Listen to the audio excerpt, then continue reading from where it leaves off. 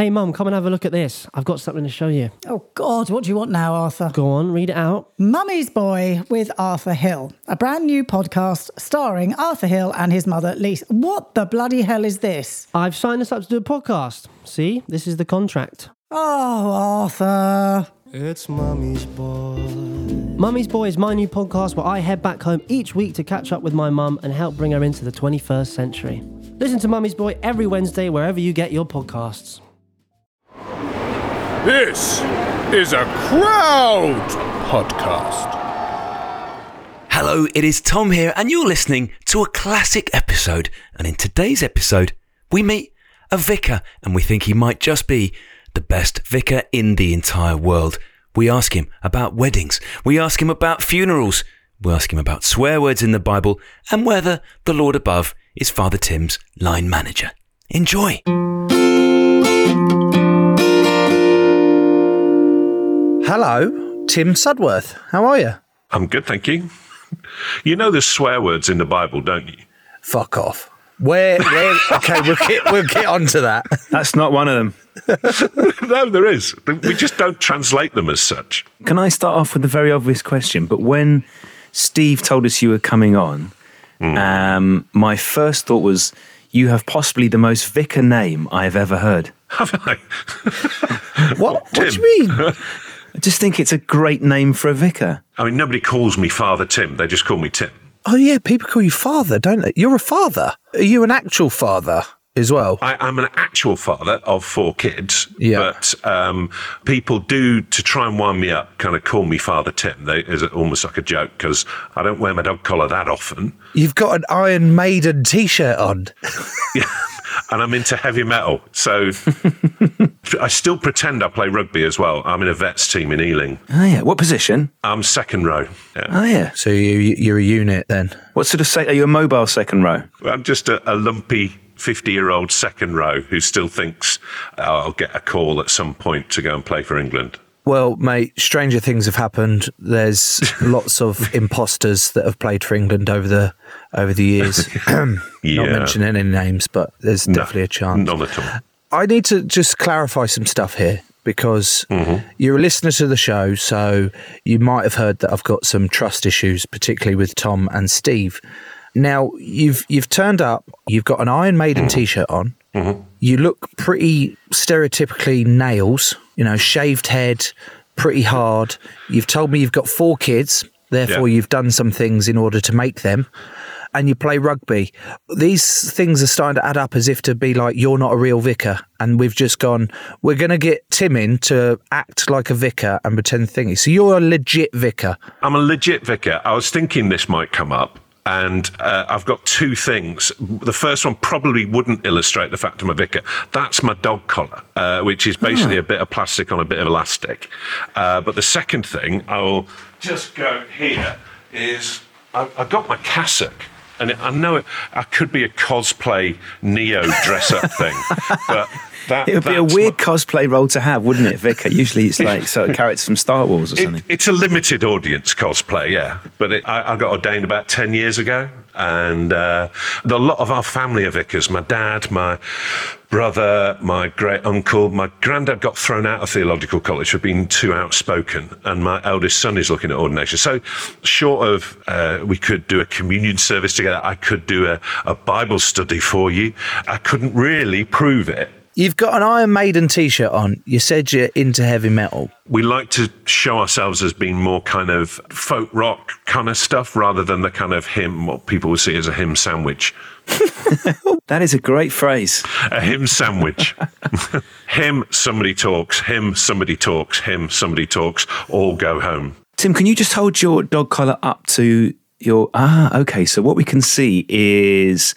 It's just black elastic. It is. And I mean, I did that myself because the normal kind of dog collar does tie at the back and has got like a press stud on it. And the vicar shirts are really horrible to wear.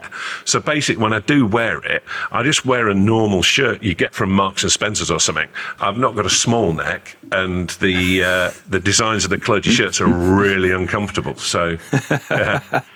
Is there a difference between the dog collar worn by a Catholic priest or a Methodist minister? There is a difference between a Catholic priest and a Church of England priest. I'm Church of England.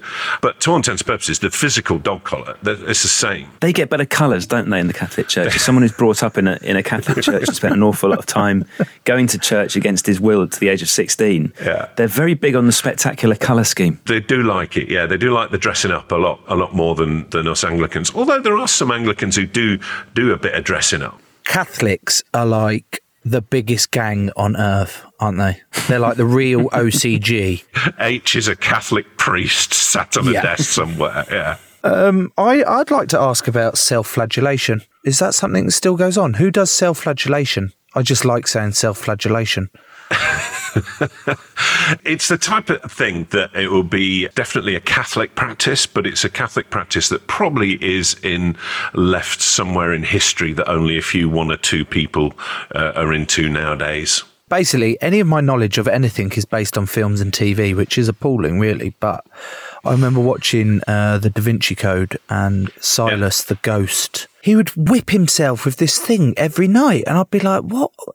That confuses the hell out of me. The thinking behind it is that you're trying to control your carnal desires, and that's where it comes from. So that there was an ancient church father whose name escapes me, so like 1,000 years ago, who used to, when he had lustful thoughts, used to run and roll in nettles and sit naked, and and so that would be his way of dealing with his lustful desires that used to come to his mind at night. The difficult thing with that is we're assuming that in his era he's obviously living in a rural environment. If when I had a saucy thought in the middle of the day, I had to find some nettles to roll in, it would take me for ages. I'd be running up and down the street in a state of undress and possibly arousal, looking for the nettles. I think it'd just be worse. I might as well just do the other thing that I'm not going to talk about. The other issue with that, though, Tom, is that these days people actually use nettles to do the act anyway, to do said act. I mean, I would usually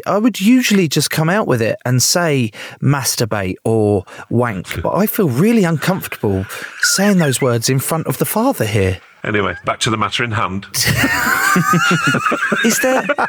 Can I ask a semi-serious question? Is there anything in the Bible which forbids the words that I now can't say because I'm also masturbation. Oh, God. Oh, I don't know how I feel about the Father saying that word. Don't make him say it. There isn't as such. There's a spurious verse in the Old Testament that has been used in the past where I can't remember the character's name, who spilt his semen on the ground, and that is seen as a kind of a bad thing, but actually it's more to do with the kind of the thoughts that go with the practice rather than the act itself. Although that's a bit like sort of having a cart without a donkey, isn't it? Like, how do you do the second thing without the thoughts? Oh, there you go, yeah. So we've taken a side route here, Joe, haven't we? Would you like to pick up? Take us in a different direction? Oh, fucking hell. God, that's the worst. Oh, this is awful. Oh, stop it. Behave yourself. That is, in fact, no, sod it. Oh, God. Oh, every other word that comes out my mouth, I feel like is insulting Father Tim. I'm sorry, Father Tim, but you knew what you were getting into. And I'm now going to stop apologising and just going to go with it. But swear words, talk to me. There is one in the Bible, but we don't translate it as a swear word. There is a passage in the New Testament where Paul, who's one of the writers of this, what was a letter, he kind of has this big build-up and he talks about how faith is so important to him that actually everything else I count but nothing compared to my love of Christ. Okay? Now, the Greek, if you look, because that's the language the letter was originally written in, literally translates as dog shit. And so literally everything else compared to his faith is dog shit. But when they translated it in the Bible, they translate the Bible by committee in, I think, 1662 when they translated it originally into English. And so they all sat around and obviously went, no, we can't have the word shit in the Bible. It has to be something else. And that's basically the kind of the translation issue that goes all the way through the Bible when the Old Testament left-hand side of the Bible is Hebrew and the right-hand side is Greek, is that you're translating something. So you've got to have some agreement because words work differently in different languages. So we translated everything else I count but nothing. compared to my love of Christ. Can I ask one more? I don't want to get too stuck in theological debates here, but there's something that's always puzzled me. But there are 4 Gospels, and sometimes there's not much overlap between the different Gospels. And am I right in thinking that some of the Gospels were passed down through an oral tradition, and was one of them written considerably after the event? Cool, you're bringing a lot of knowledge to the table here.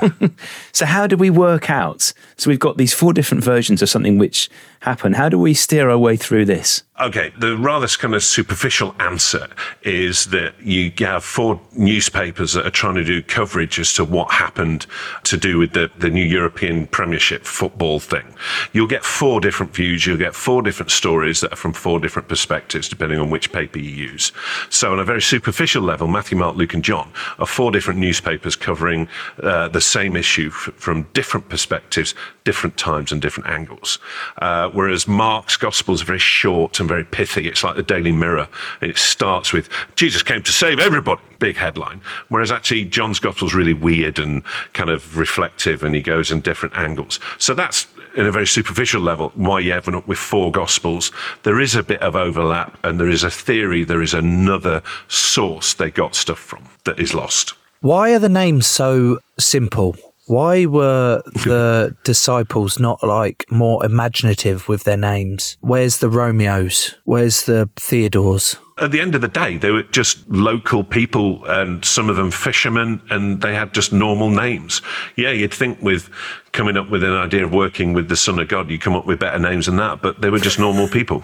Interestingly enough, my son and my daughter both go to a Church of England primary school, because I don't know many primary schools that aren't Church of England or affiliated somehow to a church. And me and Jasper, my 7-year-old, often have religious debates because I'm a non-believer, and him going to school and taught using the Bible and different stories, he is a believer. Occasionally he'll hear me say, "Oh, for God's sake," and he'll go, "Oh, I didn't think you believed in God." I was like, "Oh, it's a turn of phrase, but okay, if you want to get into it, that's fine." I don't want to stop him from believing. I want to give him the options. So I'm not ramming down my ideas down his throat of what I believe or don't believe. But I say to him, you've got as much proof that there is a God than I have that there isn't a God. And that confuses him. So I try to bamboozle a 7-year-old to make myself feel better about whether it's true or not. There is categorical proof that Jesus existed. And that actually, throughout, there is non-biblical accounts of this character, Jesus. And there's a guy called Josephus who described this character called Jesus, who had many followers and did, by all accounts, many miraculous things. And I think there's about 5 or 6 historical references to Jesus existing. But the acute question comes as to, well, what do we think about what he said about himself? People say, oh, he never existed. He did. The important thing is, do you believe on what he said, and then what he did, and what should you do about it? But who are the guys or girls, probably guys, that wrote those stories about him? So that you say historical facts, but if they're written by people who decide, oh, we want to invent this idea of a religion, they're going to write that he did do these wonderful things. But do you know what I mean? There's no real proof unless we had video, or we can go back in time to actually go, oh, that actually did happen. There is a historian who was a Jew in the 1st century called Josephus, who wouldn't have a kind of self-interest to actually make it out to be true. So we have historical people who aren't in the Bible, who aren't Christians, writing accounts about this character called Jesus. There's a guy called Josephus, a guy called Tacitus. There's documents called the Talmud that refer to Jesus, none of them Christian. But all of them point to the existence of a character who wandered around, had followers, and by all accounts did miraculous things. He did exist. Now, what did he say he did? And what do we think about the accounts that are in the Bible? Can you be a vicar and not believe in God? I think technically you can, because you get ordained. So you go to a cathedral and the bishop lays hands on you and you get ordained. You could, I guess, have a crisis of faith and not then believe in God. That doesn't take away the fact that the bishop has ordained you. So it seems like I'm just playing with words, but I guess technically, yes, you could be a vicar that could doubt the existence of God. But then at the same time, surely you'd ask the question, well, why are you bothering? Go and get another job, teach RE or something. Sorry, that wasn't supposed to be derogatory to RE teachers, but... Yeah.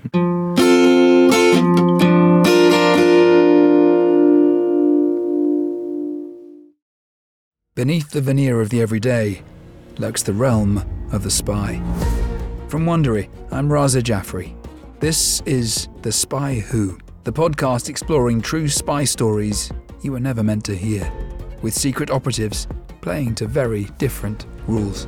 We'll reveal the invisible work of the world's intelligence services, unearthing daring missions packed with danger, deceit, and double crosses. Follow The Spy Who wherever you listen to podcasts.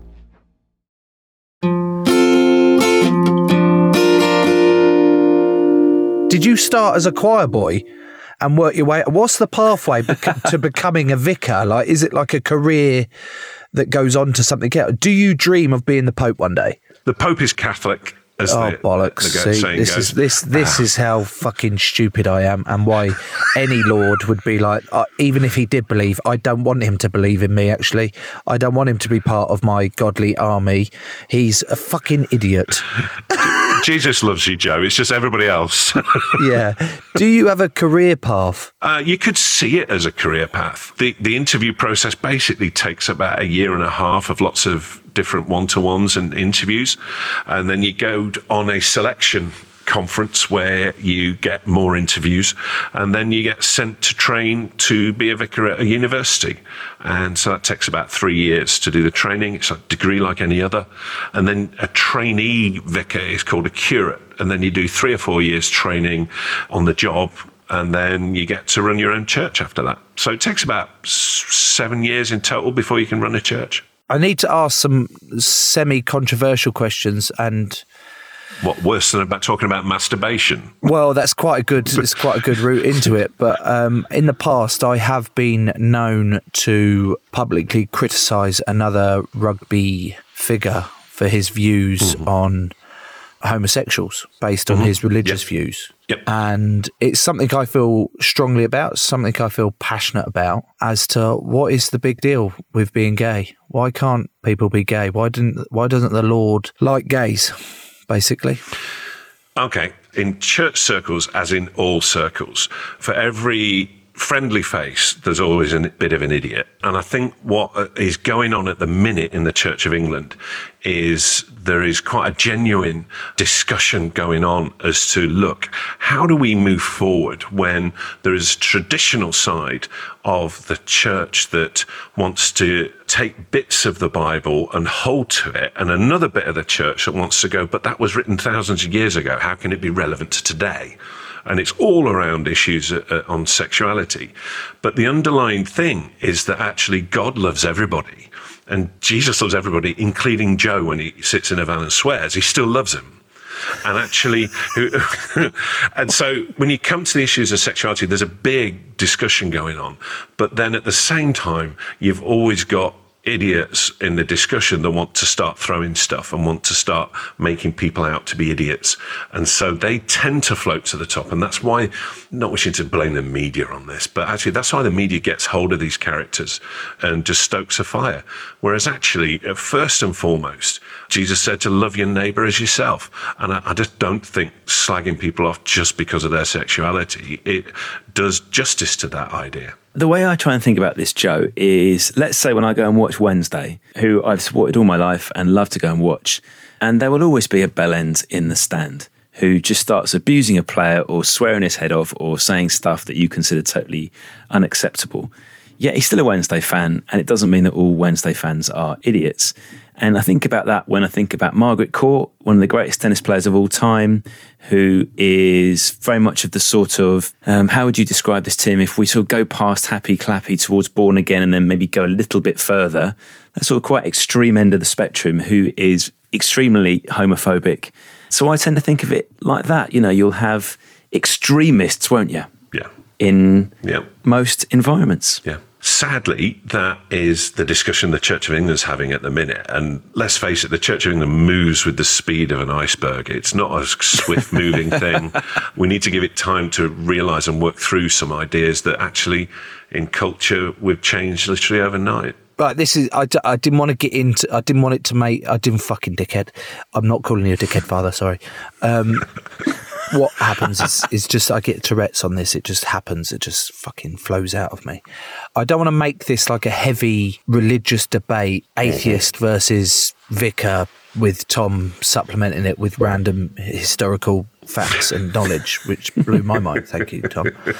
But I will say this: I am a non-believer.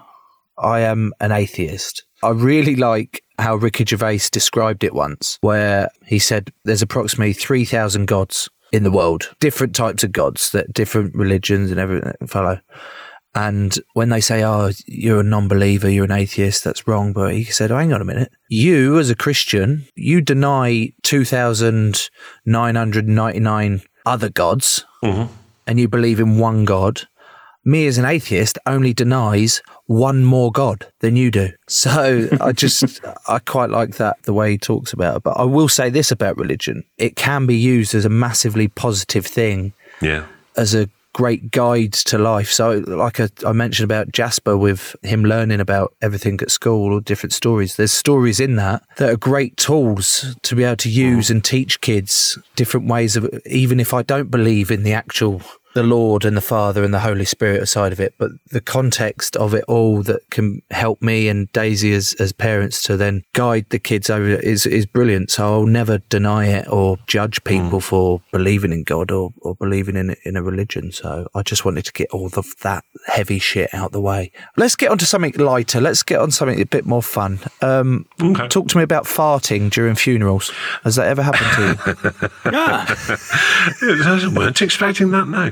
I think over the years, and like I said, all my family are vicars, we've garnered and gathered many a story around funerals and weddings that actually are very funny. And I think that's a good thing, because, you know, in the society we're in, we don't talk about death. Grandma goes away to hospital and that's the last time we see her, whereas historically Grandma died in the home and we could see death, we could talk about death.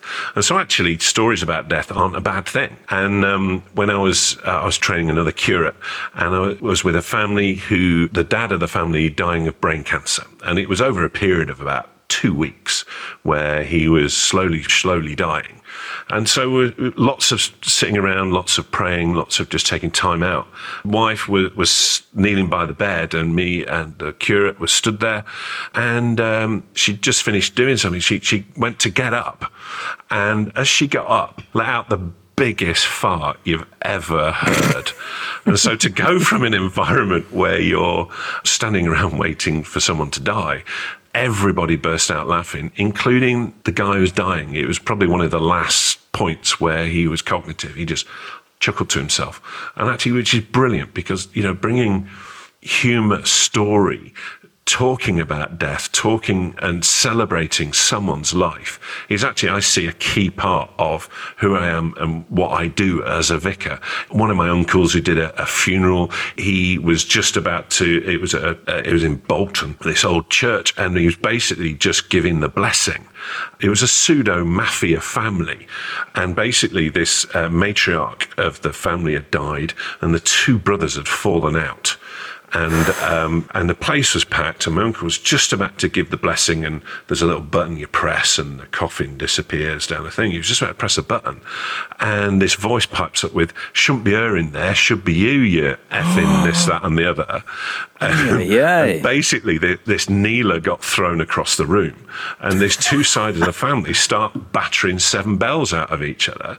And then all of a sudden the police, apparently aware that this might happen, turned up, ran in, all shields and truncheons, and the whole family turned on the police. So, you know, if that was in Vicar at Dibley, you wouldn't believe it.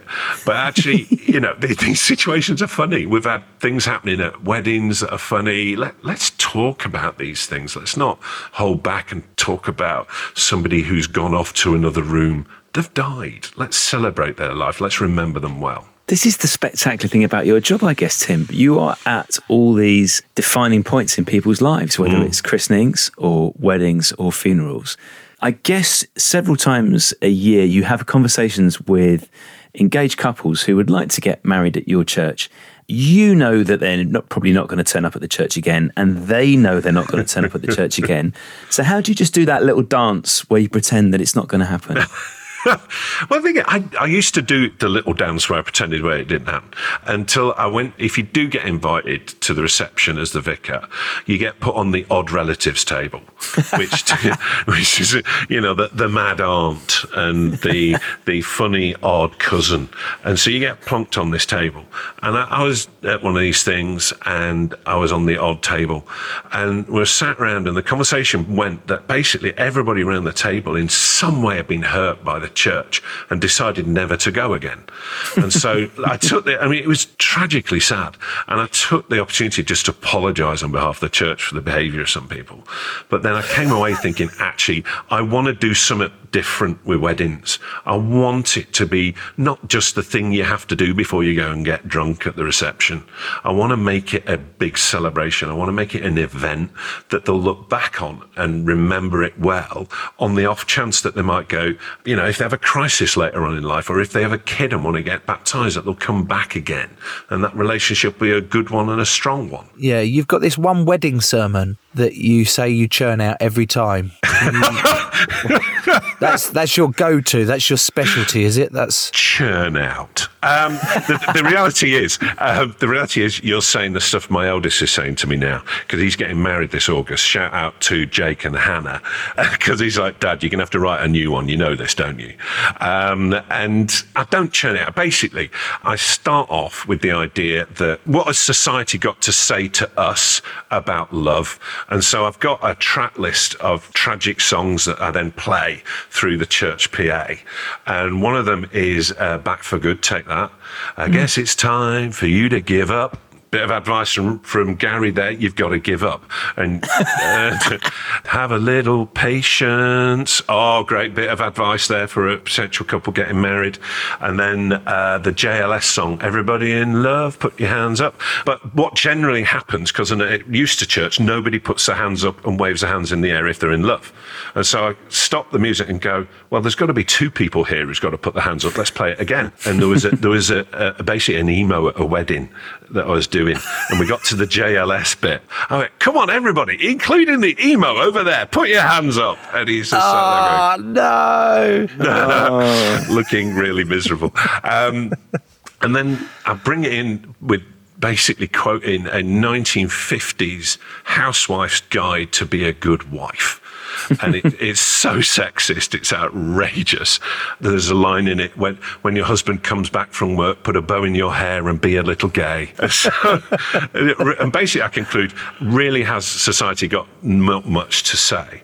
And so basically I use 3 words in the Bible that are in Hebrew for love, which basically mean friendship love, intimate sexual love, and brotherly love, and explore the idea that actually weddings is about juggling. And so my present to them, and I give them, I get some really nice juggling balls, and it's all about balls in the end. And I give them as a present juggling balls, because actually when it comes down to it, love is about juggling between those 3 different aspects of love. And then we send them on their way. And I want it to be a celebration. I want it to be more than just the functional thing that happens just before you go and get drunk. Tom, you're not married yet, are you? No. And you're not really keen on getting married, are you? No, I've been with Murph for 13 years, 2 children, bought a house together. And you two just see it as a piece of paper, do you? It's not really... Yeah, I do. It feels rather much like the conversations that happen around the tea time table every evening with Murph now. Joe, I thought this was my safe place. Yeah, it is your safe place. However, I am going to put a little bit of pressure on you, having heard Tim's wedding sermon and the way he does things, I need you to get married at Tim's church and I need to be invited because I want to be there to hear Tim's sermon. That sounds absolutely incredible. The amount of weddings I've been to where you're like, oh my God, this is right, we need to get this out the way. Do we go early doors and go at 11 to the pub, see if it opens? You're fighting over the baby who's crying.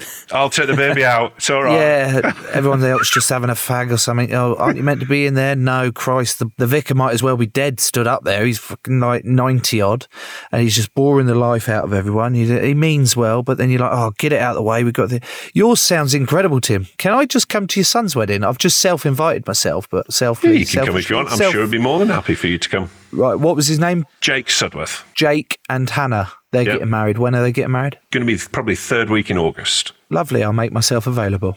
Well, maybe, Joe, we can both go along if we can go on the weirdos table you've just described. I don't think we'd have a choice in that, Tom. What about any weddings that have gone wrong? Have you ever had anyone like storm the church and say, no, I was shagging him last night. He's my man. Somebody, trying to be discreet, somebody I know who's a vicar congratulated the bride on the day about being pregnant. Ooh. And she wasn't. Oh. And that was from the front of church. Oh. And I went, so how did the rest of the wedding go? And this person went, yeah, quickly. So I was like, nightmare. What about the practicalities, Tim, of your job? So I know absolutely nothing about this. I've got questions like, who pays your wages? Mm-hmm. How much do you get paid? Do you have set hours? It's a weird one because you technically, I don't have a job. I receive what is called a stipend, which is my pay. And from that, because I get a stipend and I've not got a job, I'm freed up to do kind of clergy things. I pray a lot. I read a lot. I meet people and clearly not in these times, but I meet a lot of people, pray for them, talk through things, help them in their struggles, whatever they're doing. There's bits of lots of different types of job all in me, from somebody who's like a middle manager through to somebody who prays for people. And actually, that's kind of my job, really. The first line you said was technically you don't have a job. And then the second line you said was, but I get paid by the church. And that kind of, to me, that sounds a lot like a job. It is. But more older, established clergy would wince at the idea of being told they've got a job or that they've got a job description. They're on mega bucks, though, aren't they? Like the bishop, surely the bishop is like a gazillionaire. They get paid a bit more than me, but you'll be shocked at how much little they do get paid. Do you think they just get nicer rings then? Yeah, nicer jewellery, a nice hat. Their houses tend to be nicer. They get a palace, don't they, some of them? Some of them get a palace. Apparently the nicest one is the Bishop of Bath and Wells. Apparently that is a place to be. Is it? Yeah. They've got a castle and apparently swans. Oh, well, that's the touch of a castle, isn't it? That is. You can have a castle, but a castle with swans. Roll up the drawbridge, I'm going to bed.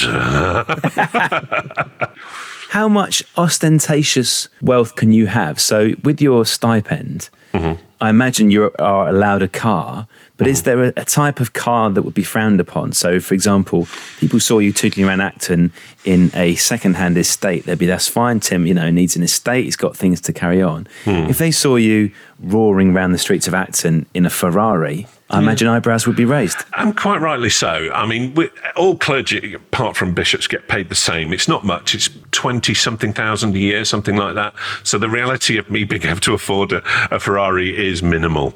And so is it frowned upon?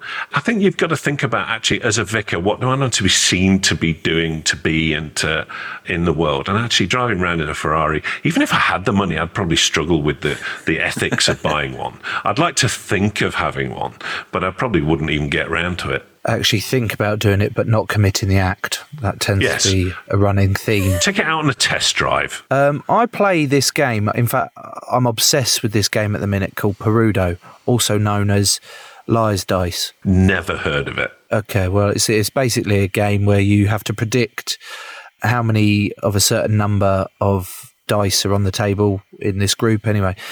And you have to call it and you bid upwards. And anyway, I won't bore you with it. But a bit like Bluff, yes. Yeah. One of the calls that we say on it is Desmond, which is 2 2s. Who is Desmond Tutu? Desmond Tutu was he Bishop of South Africa during the apartheid regime. Okay, so he's a legit person. It's not someone we've just made up for our game. No. Excellent.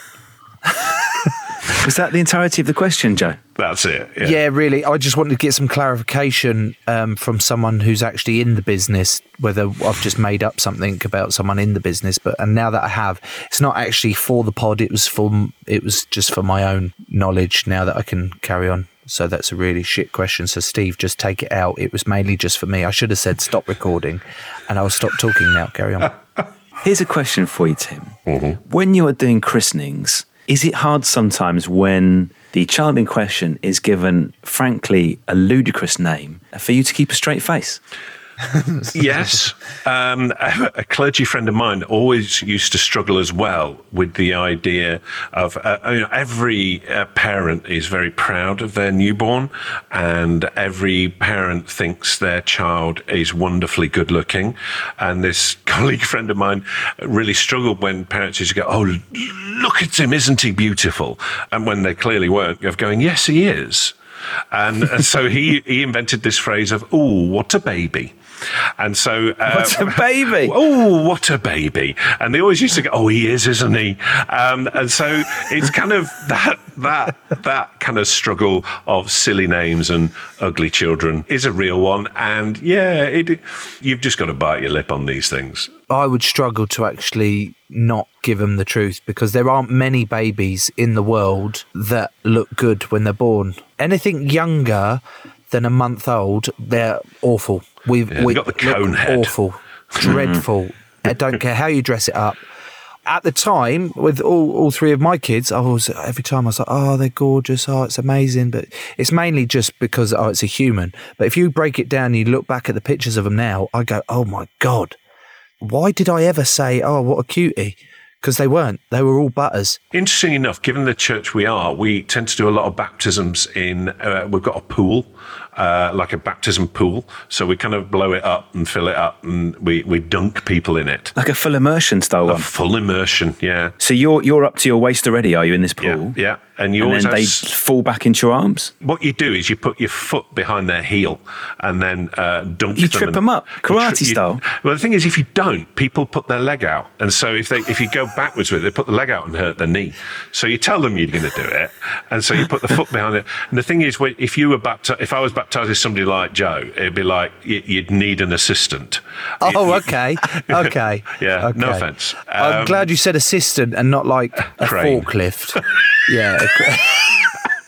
Good. So yeah, you dunk them and lift them back up again. My previous curate, she was quite diminutive, and she always struggled with the lifting them back up, and so always have somebody else in there. Who's your boss? Like who's your line manager? Is it the Lord himself? Or No, there's a few middle managers in between.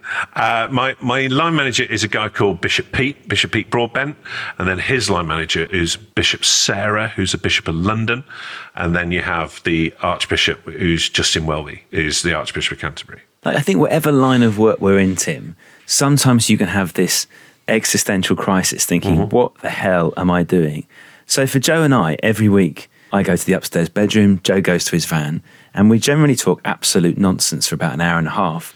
And I very much enjoy it. But occasionally I find myself thinking, what am I doing as a way to spend my life? So do you, in your line of work, and I don't mean this in any way as a criticism, I think it's probably just a human trait, do you ever have the moments where you think, oh my God, I'm not sure I believe as much as I did, or I've got a little bit of doubt here? With all faith, there's doubt, because if it wasn't, it'd be truth. And so I have my doubts, I have my times where I question what on earth am I doing? But that's part of the journey of faith, is you walk through these times, and coming out of them, you hopefully be in a better space and more confident. And part of my ministry is actually working with people who, have that crisis of being in their bedroom doing some bizarre thing and then thinking, what on earth am I doing? And you talk it over and pray for them and meet them for coffee. Tim, can I be a vicar? Like, I've done some pretty bad things in my life. I haven't done the worst things, but there's been some bad ones. And I'm going to say Tom's done some bad stuff, is it? Some bad stuff. Bad stuff. I have done some bad things, yeah. But me and Tom want to be vicars. Having spoken to you, this is a role play, not real life. Having spoken to you today, you've converted us, and I want to become you. Not you. I want to become one of you. I want to be a brethren. I want to be a vicar. I want to be a father. I want to be called Father Joe. Can I do that, even though I've sinned for the last 30 years of my life? Yeah, of course you can. How? Do you just absolve me of any wrong? Like, I had sex before marriage, loads of times. Such a player, aren't I? Anyway, please delete that. Fucking delete that, Steve. So I can become a vicar, can I? I just one day turn around, all right, I'll be a vicar. Part of the journey of faith and part of the journey of if you wanted to become a vicar is actually acknowledging that all of us have got a past and all of us got a pathway that we've gone on, and actually looking back at it and going, actually, it's made me who I am today, but it actually in some cases I need to be penitent or repentant of that past, and to get to a point where actually I'm going to leave it behind. And actually a lot of Christians will talk about a thing called a testimony at a time where an overly sexualized lifestyle, drug use, whatever. And actually there are times where I think when we come to a point of being a vicar, you've got to go, and I turned around from that and I think I'm a better person now. So yeah, of course you can. If we continued the role play, I'd say, how about we meet up and have a chat about it? The life after rugby dream continues. I've got one final request, Tim. I know you have an excellent band at your church. Yep. As you know, I've been solely responsible for the jingles for this show up to this point. I wonder, people say the devil's got the best tunes. I wonder if we can maybe prove that wrong, and that you and your excellent band in the church could maybe come up with a fresh jingle for the Joe Marler Show. I'm sure we can do that, definitely. I will have a word with our worship pastor. He will be absolutely over the moon at the idea. If you enjoyed that as much as Joe and I did, why not dive in and learn about teachers, about historians, about funeral directors? Basically, there are shed loads for you to get involved in. Dive on in.